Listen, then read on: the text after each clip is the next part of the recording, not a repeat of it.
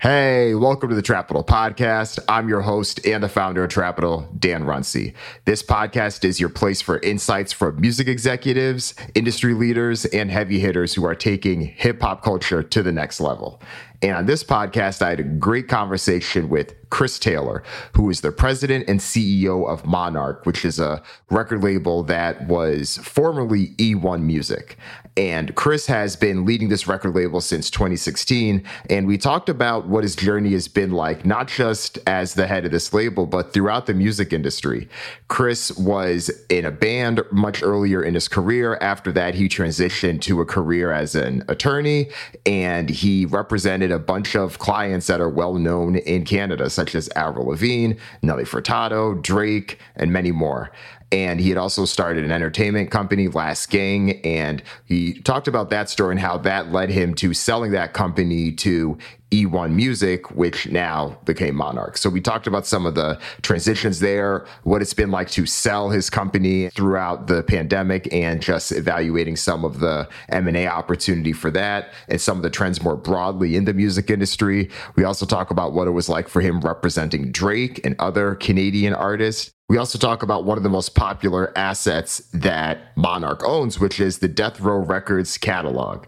This catalog is celebrating its 30th anniversary in 2021. So we talk about some of the ways that the record label has celebrated and commemorated Death Row, such as releasing NFTs, virtual museums, and some of the bigger decisions that they had made last year. They had released The Chronic on all streaming platforms. So we talked about some of the steps that went in with that decision as well. Chris is a veteran in this industry, and we covered a whole bunch of topics. So I hope you enjoyed this conversation. It was a pleasure to talk to him. Here's my chat with Chris Taylor. Today's episode of the Trapital Podcast is brought to you by Audiomack. Audiomack is a music streaming service that is artist first. It is all about helping artists upload their music and share it with their community and get paid without any fees. And Audiomack is launching a new program called Supporters. Supporters is an opportunity for artists to create a new revenue stream and build connections with fans and allow their listeners to directly contribute to the music that they love. You can learn more by downloading the Audiomack app or visiting audiomack.com.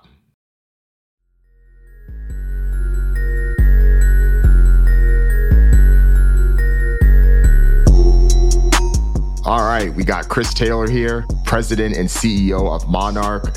First off, Chris, congratulations. We're a few months into Monarch. How's it been? How have the first few months been? It's been busy as usual. Thanks for having me on. I'm a regular listener and a fan. Appreciate that. It's been busy. Our deal closed in July. It was about a year-long process before that. We were up and presenting to numerous potential buyers over the years. So it's been a busy year. And now just getting acquainted with the new team, new people that we're working with, that lots of time being put into that. We went through a name change in late September, so that was a branding exercise and changing email addresses and setting up a new website and all of that work.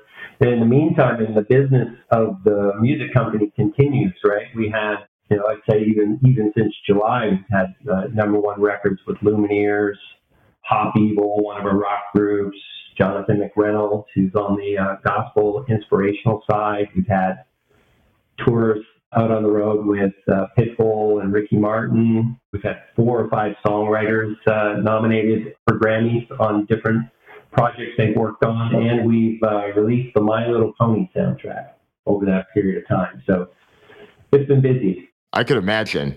And I feel like you have a better glimpse into how the music market has been the past couple years, more than anyone you had talked about before, just in terms of shopping it around and seeing how it was going.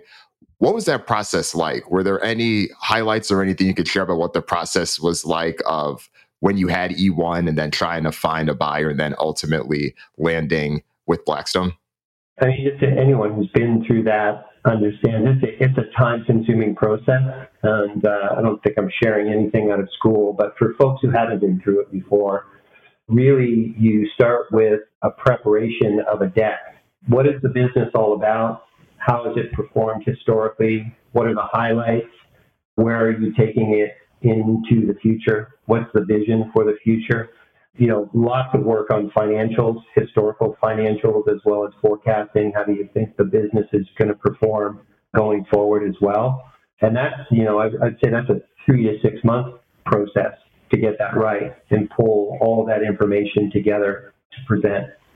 Then you spend a period of time targeting people you want to present that to, and then you go into the presentation, where you're presenting to, could be over a dozen different potential buyers at that stage, and presenting the business to them, walking them through what for us was about an 80-page deck ultimately.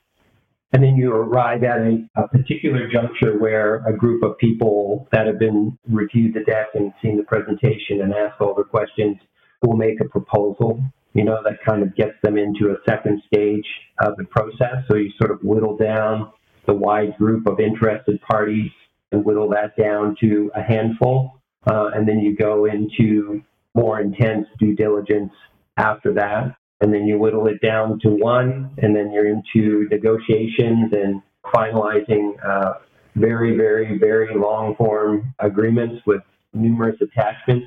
This is a company with a long history, right? Like 20-plus years of recording agreements and every agreement under the sun over that period of time. So there's lots of history there and a lot of things to due diligence and kind of look at before you're moving forward and sort of making the announcement, which we did in April. I think it was April this year.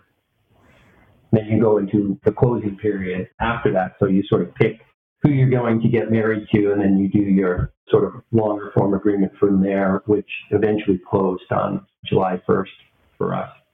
Got it.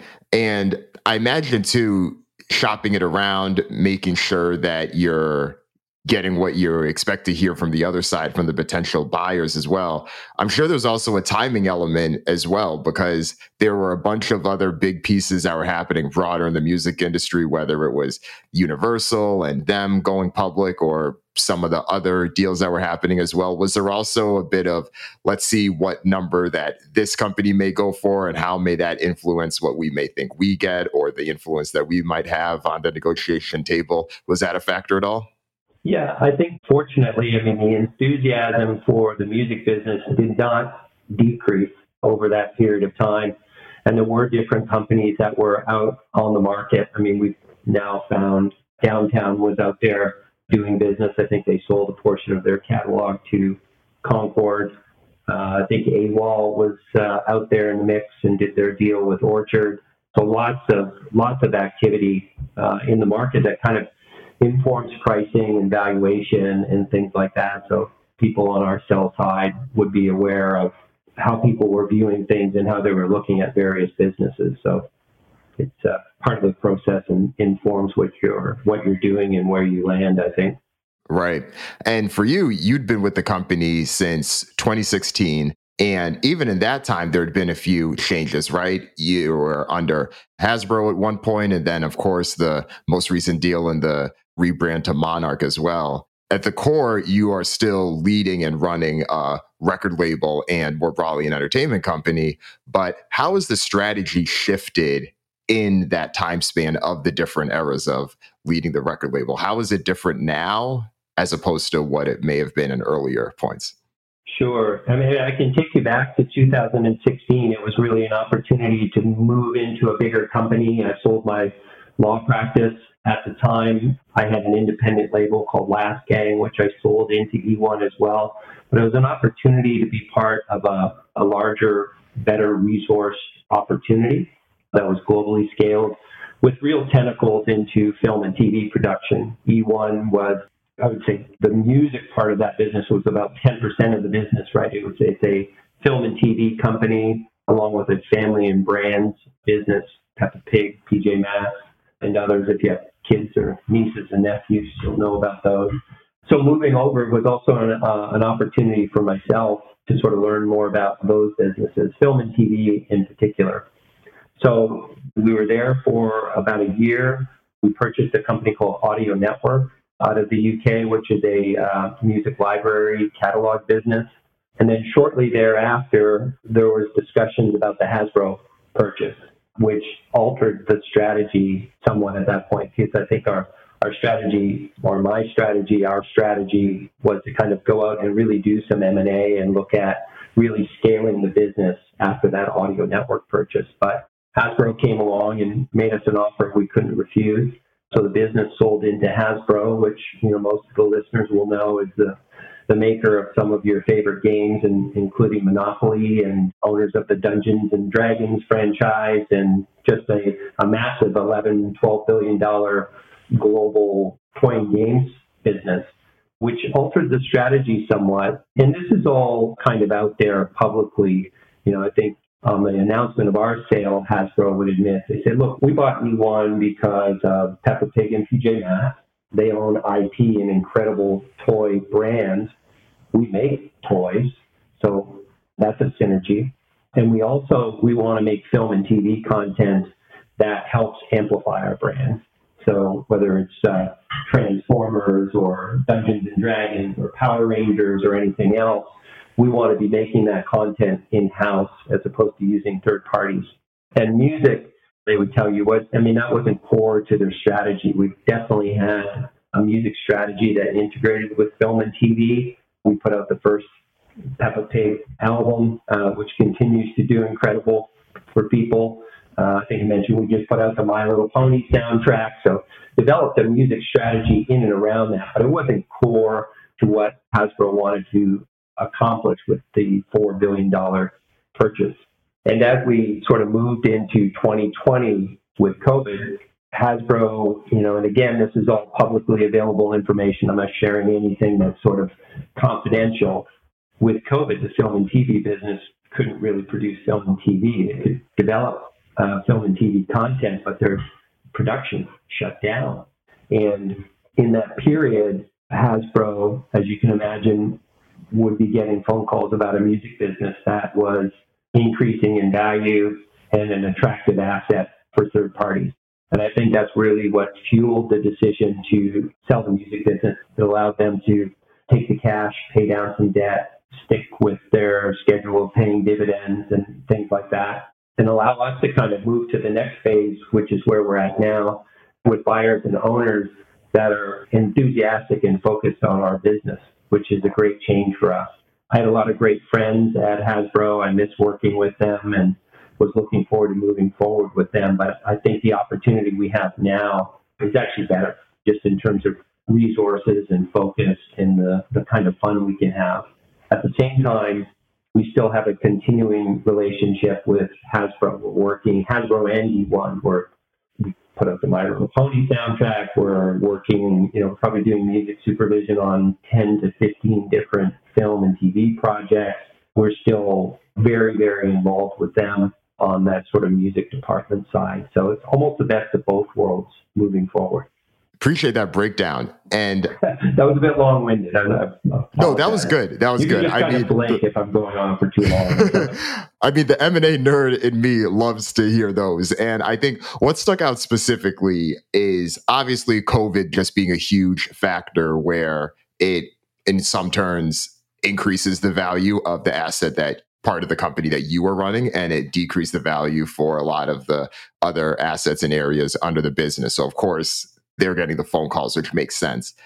I feel like you alluded to this, and I could also see maybe just a bit of a tension or challenge with maybe the concept versus the execution, because I think that the idea of having a record label and a asset that is doing as well as the record label is, working directly and partnering with an entertainment company makes perfect sense in terms of the synergy opportunities, as you mentioned, having things in-house and whether it's toys and different partnerships.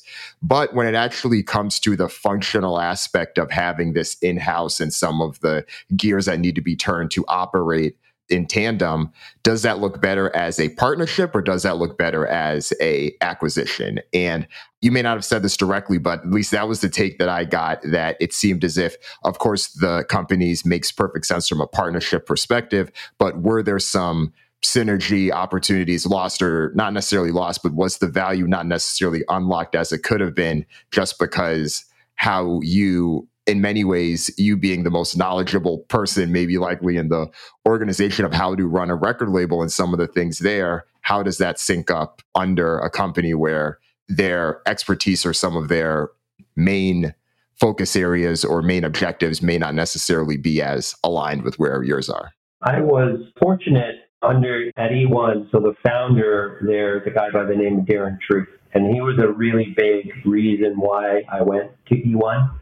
This is a guy that really built that business with his bare hands. He had a record store in Halifax, Nova Scotia, 25 years ago. Then he had 2, then he had 5, then he had 55, then he had 105, then he bought Koch. It really rolled up a music business, right? So this is a guy that was a hardcore music fan, but also a hardcore businessman, who was a great partner for me. So he fully bought into the strategy. It was a 12-page business plan that we discussed for about 3 years before I went to E1. So I knew what I was getting into, and he was incredibly supportive of the vision. Unfortunately, I knew going into E1, the only thing that would sort of get us off track on that vision would be if somebody else bought the company or if Darren wasn't there anymore. And unfortunately, in that regard, someone else did buy the company. And they ultimately get to make the decision on what they're doing going forward. And understandably, there was just a different strategy, and it's nobody's fault. COVID kind of punched everybody in the gut, and nobody knew when it was going to finish, when it was going to end. So I understand. I was sad about the decision at the time, but I understand where it came from. Right. I could imagine that. And I definitely see how you, of course, have the objective. But in a lot of ways, no one could have planned for what happened in 2020. And we've just seen so much change as a result of that. I mean, we don't really know what's going on today. I keep hoping every quarter, I kind of like, okay, by January, we're going to know what's going on. We've got all these tours booked for next year, fingers crossed, all kinds of activity planned. But we have our first case of this new variant in California this morning. Where is that going? I'm optimistic. I mean, I think we're on the right path and things are getting better all the time. It's just obviously not back to where we were in early 2020. Definitely. And I feel like with all these changes too, as you alluded to, there's just been so much movement happening overall within the music industry. We talked a little bit earlier about Universal's deal and some of the others.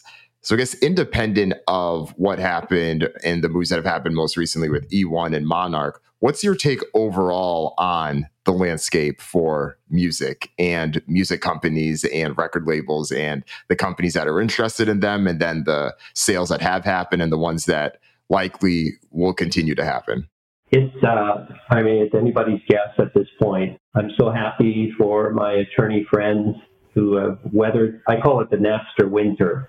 It was the Napster winter from 2002 or 2001 to 2015, where if you survived through that and you were working in the music business, it was because you loved it on some sort of level.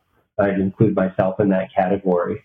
And we've all kind of survived it and kind of come out the other end, and we're benefiting for it. Time will tell, in terms of pricing and valuations. I remember in the early 2000s, BMG was out there buying catalogs at, oh my God, 8 times multiple, 10 times multiple. These guys are crazy. This is never going to work. Now, we'd all love to buy a music publishing catalog at an 8 times multiple. They look like geniuses 10 or 15 years down the road. The time will tell if the new batch of buyers and the new batch of money that's out there are making the right decisions. I'm optimistic. I'm an optimist by nature, but I do think there is real merit in that legendary Goldman Sachs report. Streaming is going to continue to grow. There's no more new music listeners or new music platforms and music users on the scene every day. I guess the question is, how fast does it grow? How long does it grow? And where is that growth going to be? But I think there's an incredible amount of opportunity that's out there right now. And I think we're going to look back on this period of time and maybe wish we could get a catalog for 15 times multiple as opposed to 30 or wherever it's going to. I agree. I'm optimistic too. And some of these multiples that you mentioned, some of them are crazy, especially when you get down to the single song level and you do the math for how much was paid for what ultimately is to get these 3 songs out of this massive catalog. It's crazy, but the math is there for a reason. And yeah, I think there's plenty of question marks, right?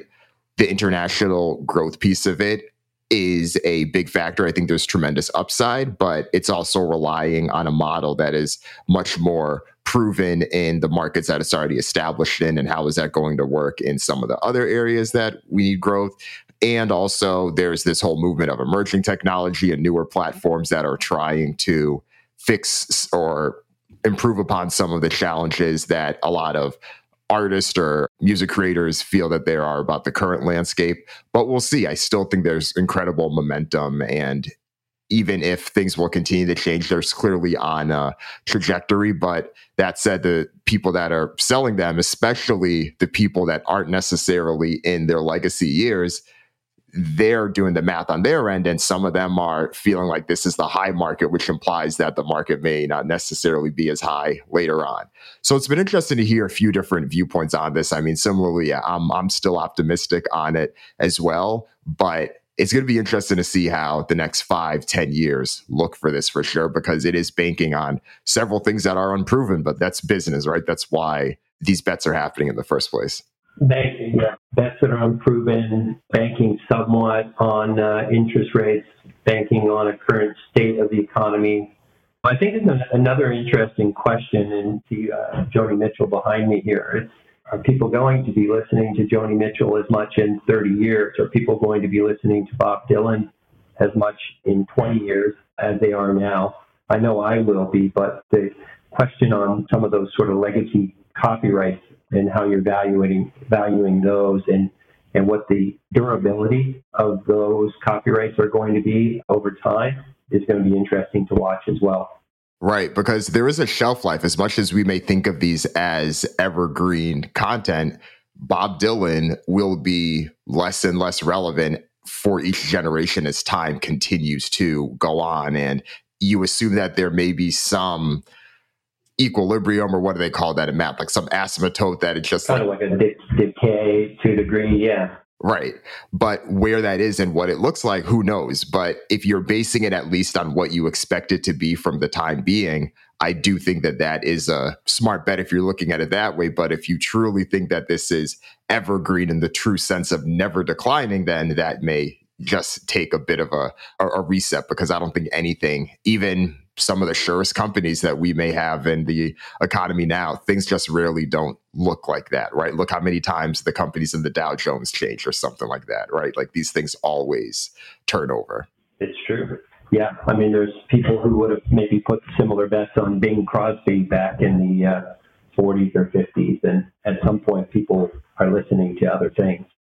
Let's talk more about today's sponsor, AudioMac. If you've been listening to the Trapital podcast for a while, then you know I'm a big fan of what AudioMac has been building. I've had several of the executives on the podcast, and that's why I think what they're building with supporters is so cool.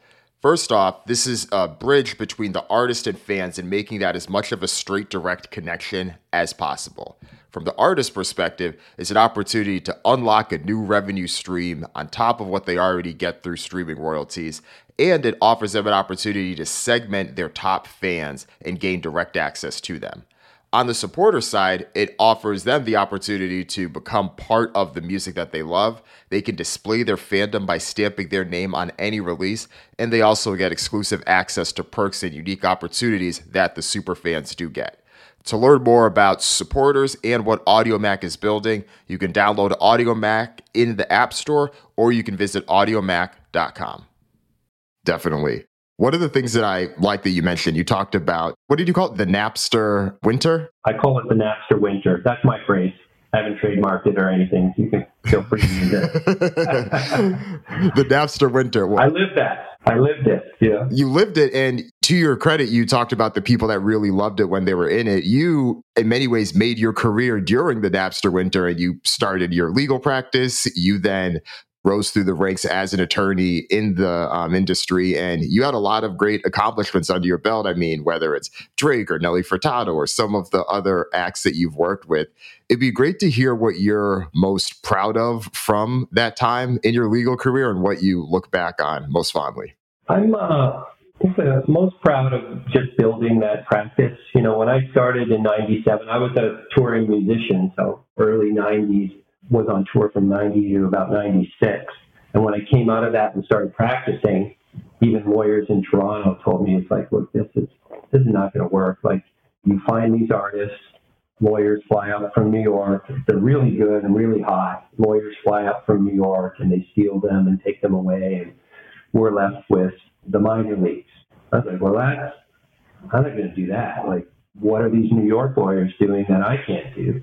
It's like, well, they have relationships in New York and LA, and they get the band signed, and I'm like, well, I'm going to do that. So I started almost immediately when I started practicing in '97, started flying to New York on a monthly basis and just started shopping Canadian bands.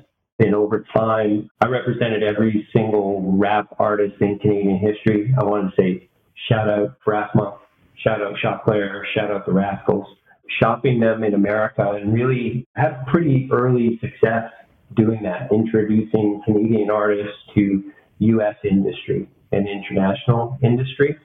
It was a lot of work. It was a lot of trips, but we were able to find deals for, Nelly was really the first like big one for me in like 2000, and then worked with a band called 3 Days Grace, which is a huge rock band, Sum 41, Avril, found a bunch of rock record deals for people. I was able to like build a real solid music practice that's kind of, that has sustained itself. I mean, it's still ongoing with my partners who I sold it to. They're doing work with Tate McRae, Alessia Cara, like really, really great law firm. So I guess that's probably what I'm most proud of, and to still have personal relationships with all of those artists that I mentioned. I'm not sort of involved in their legal businesses anymore, but I have great personal relationships with a lot of those law firm clients that I worked with over the years. And a number of the artists you mentioned as well are Canadian artists. And I think you had said that, if they all are. All of them, 100%? Yeah, I never really, I mean, maybe from time to time I represented a U.S. recording artist, but it's pretty rare. I would say 99.9% of the business were what it was Canadian talent. That's great. And I'm sure too, especially with some of the higher profile Canadian artists that, especially when they were rising, I'm sure what you alluded to had happened a bunch where, for instance, let's look at Drake. When he was rising up, especially with the mixtapes, I'm sure that all of the New York attorneys and everywhere else were coming in trying to sign him. What was that process like, and how were you able to not necessarily just land that, but wins maybe some of the negotiations or the business over some of your competitors? My relationship with Drake is related to my history as a recording artist. But I was a recording artist. I was managed by a guy, Chris Smith. Chris Smith, also manager for Nelly Furtado, who ended up becoming a huge artist that I worked with my entire career. Chris had a recording studio that would make available to different producers and developing artists in the community. One of those developing artists and producers was 40 and Drake. So they would work out of that studio working on their demos. And when things started heating up for him, that's when they came in to see me. So, when industry people started calling to do business with him, that's when 40 and Drake came into my office. I think that was in and around 2007. He was, you remember, you may be too young to remember this, but MySpace they used to set it up really nicely for you. It'd be like the top independent artists in Canada, and there'd be a whole list. Every Monday we'd go to it and take a look at it. Like, okay, who's hot, who's happening? Let's listen to the music, let's call them. And Drake was like number one on MySpace, like week after week after week. I'm like, what is this, like Degrassi, like guy, like what is going on? And it was probably a couple weeks after that they just happened to like walk into my office. So they were unrepresented at that time, but there's certainly a lot of, not just for Drake, but for clients generally, there's certainly a lot of music attorneys out there that are happy, that sort of hover around looking to kind of steal your clients off you. I guess that, in addition to other things I'm proud of, I was proud of the fact that I had really long-term relationships with the clients that I started with and shopped and found deals for. Yeah, that was a flashback to the MySpace music days. I remember that. It was quite a time. And it's funny because even though it wasn't that long ago, just thinking about the mechanics of it, it clearly was, right? And just thinking what it was like in 2007, which in many ways, even if it was still the tail end for MySpace as, I guess, as a Facebook social network competitor, it was still big for music at that point, too. I mean, ringtones were so big at that point. This was also pre-streaming in a lot of ways. I mean, SoundCloud or Spotify may have just started, but still in the early days. It was an interesting time. Yeah, no, it was.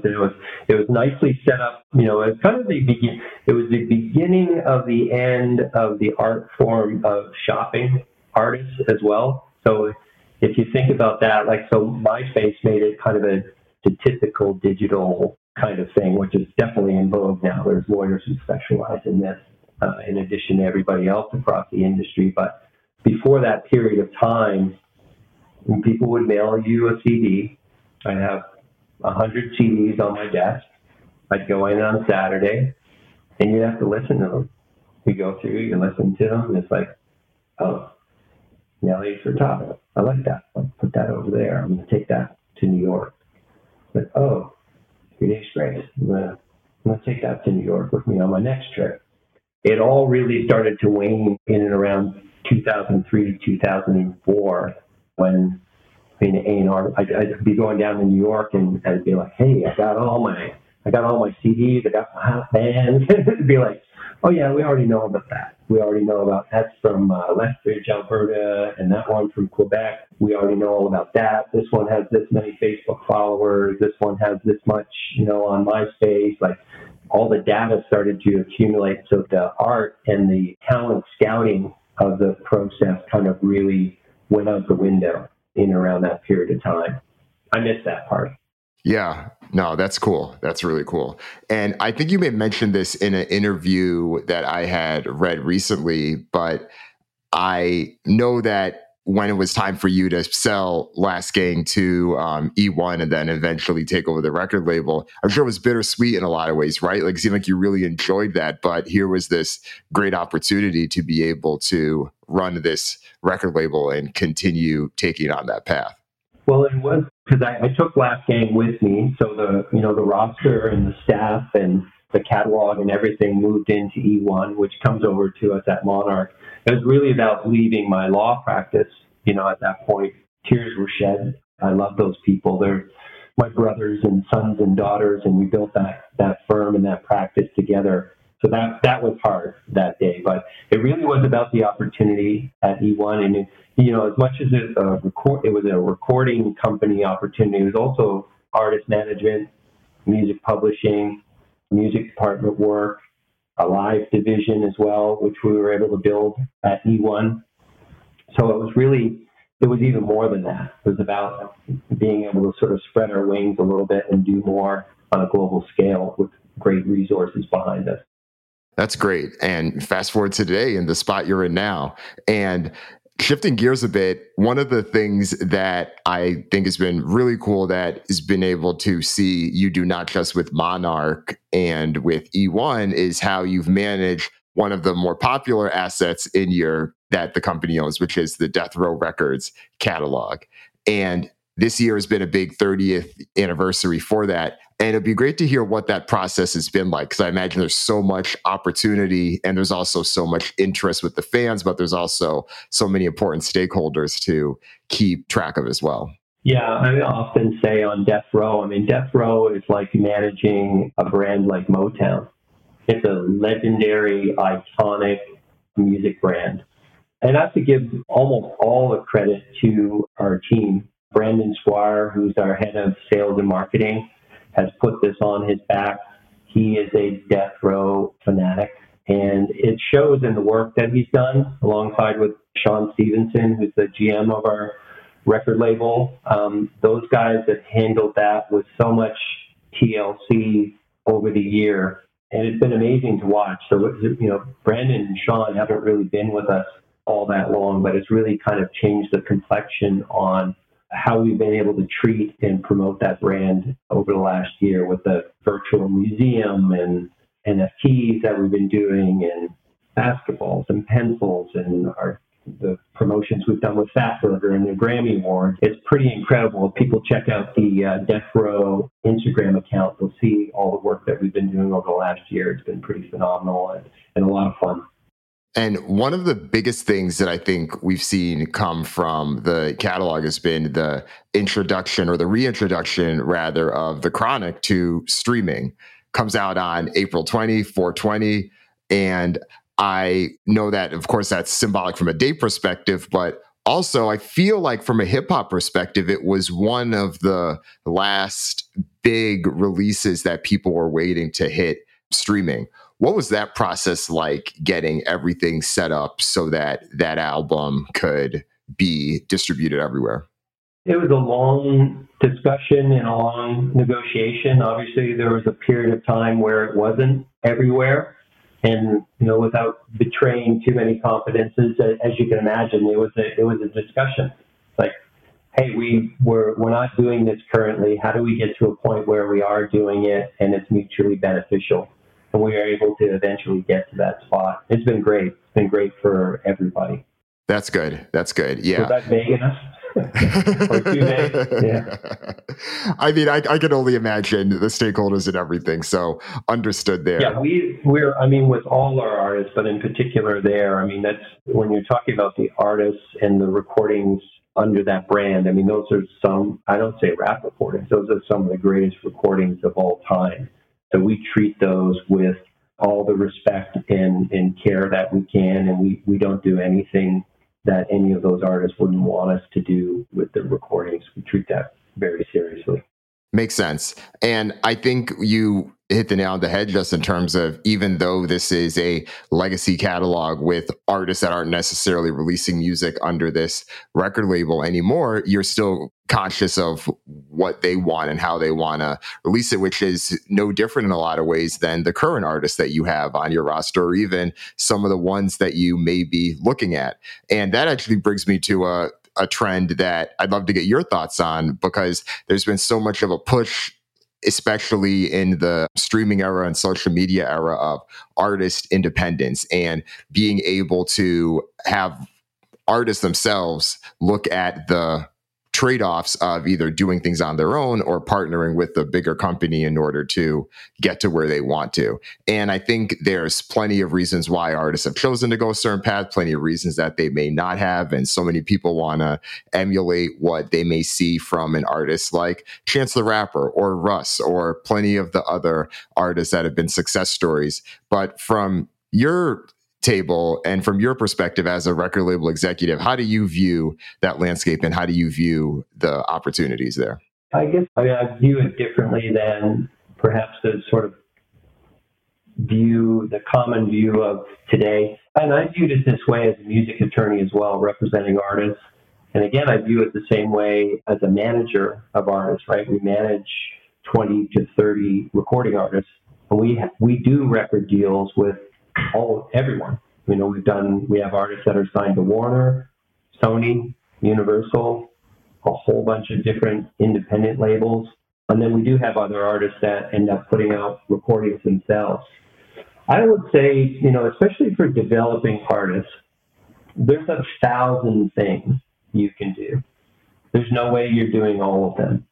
A well-resourced international music company partner that can help you with sync licensing, touring opportunities, corralling creative talent, locking down producers, getting the right mixers, providing you with capital and resources when you need it, locking in that great videographer.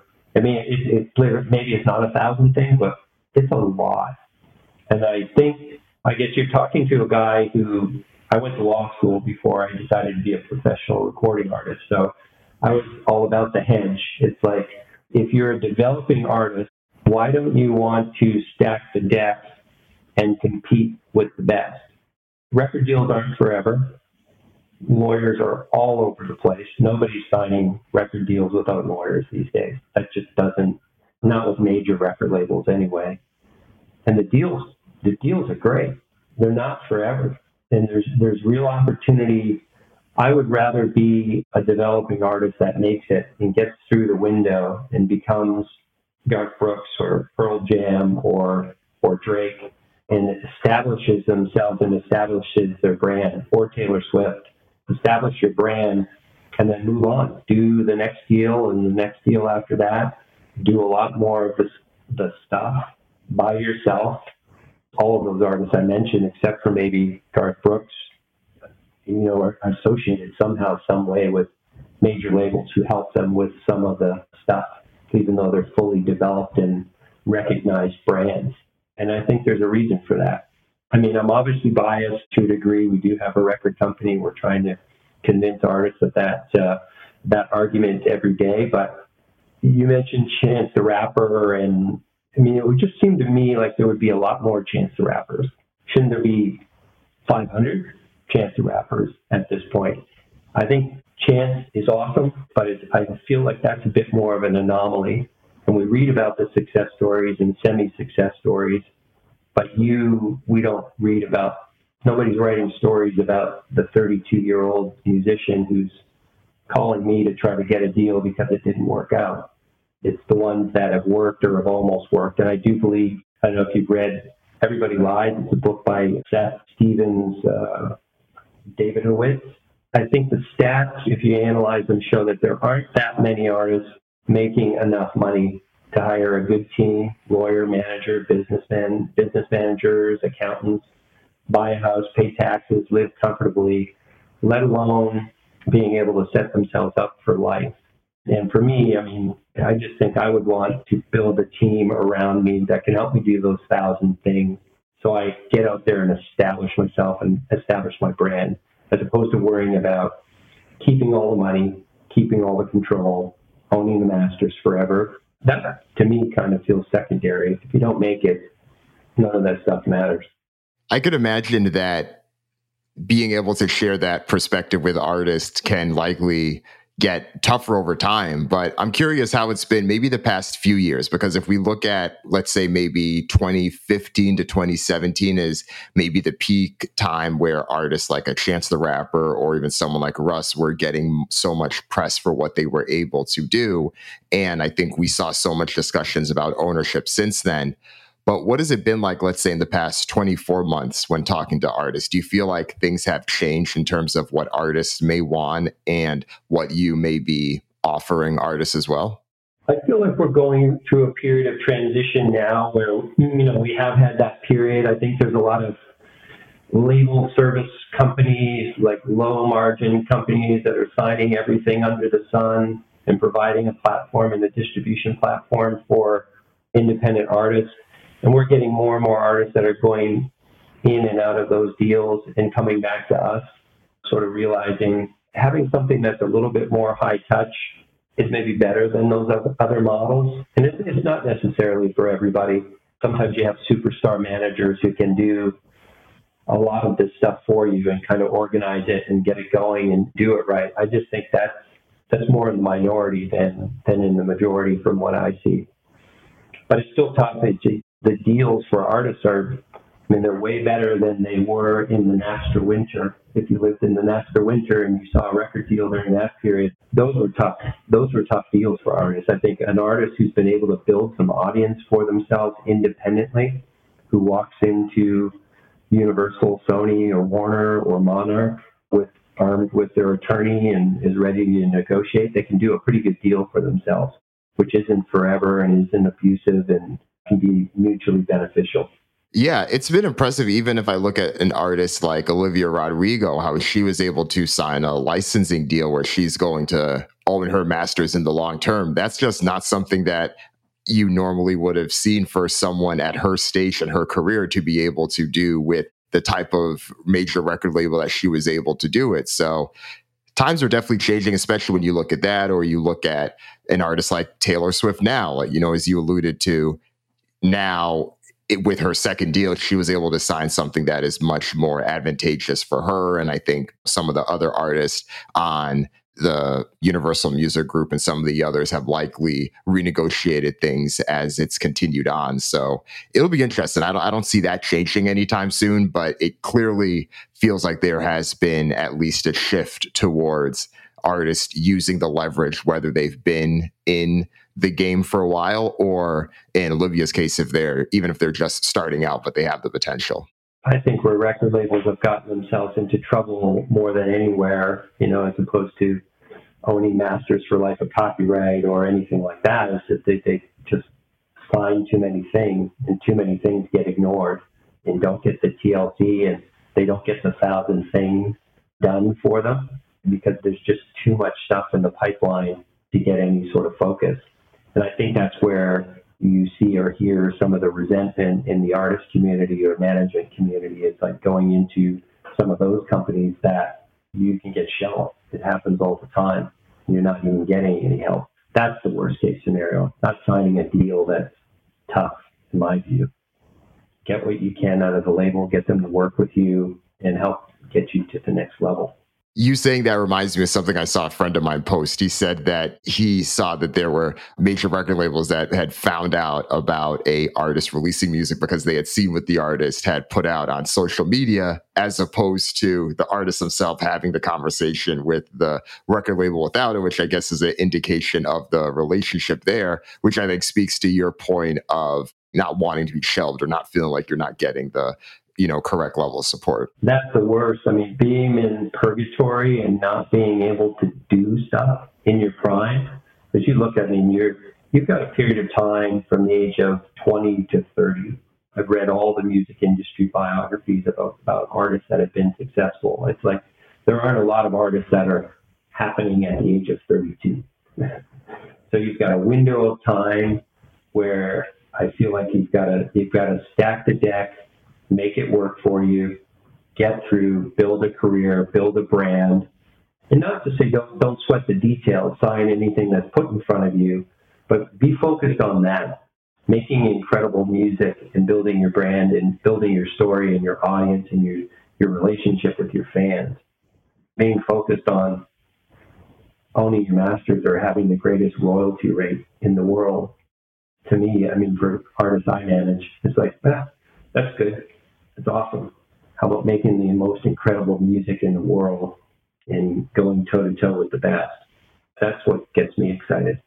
Yeah, it'll be interesting to see how this conversation continues to develop, I think, over the next decade or so. It's definitely been very thought-provoking. I think has at least raised some important questions for the past 10 years or so. But yeah, it'll be interesting to see how it evolves, especially as we see how some of these platforms and things shake out. But Chris, this is great. You shared a bunch of insights, and it was really great to hear a lot more about your career and everything leading up to this point. But before we let you go, is there anything else that you want to plug from Monarch or to let the Trapple audience know about? We've got some big records coming next year. We've got a Lumineers album that's coming that we're really excited about. We've got a bunch of projects we've been working with RZA on. Next year, we'll have some music out with him, some collaborative projects.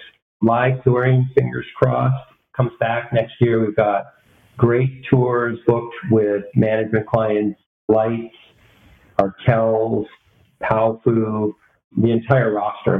All these artists are like ready to get out and get back out on the road. So I'm looking forward to that more than anything, seeing live music again and seeing bands and artists out there doing what they love to do. That's great. Yeah, same here. I went to a few live shows towards the end of this year, and I am hoping to do a lot more this coming year. Stick in the house way too long. I hope we get to go together at some point. I know. I got to get back down to LA soon. I'll definitely hit you up. Keep me posted if you're up here. I look forward to seeing you. Yeah. All right. Well, Chris, thanks again. This was great. Appreciate you coming on. Thanks, Dan. Appreciate you. If you enjoyed this podcast, go ahead and share it with a friend. Copy the link, text it to a friend, post it in your group chat, post it in your Slack groups, wherever you and your people talk, spread the word. That's how Trapple continues to grow and continues to reach the right people. And while you're at it, if you use Apple Podcasts, go ahead, rate the podcast, give it a high rating, and leave a review. Tell people why you like the podcast. That helps more people discover the show. Thank you in advance. Talk to you next week.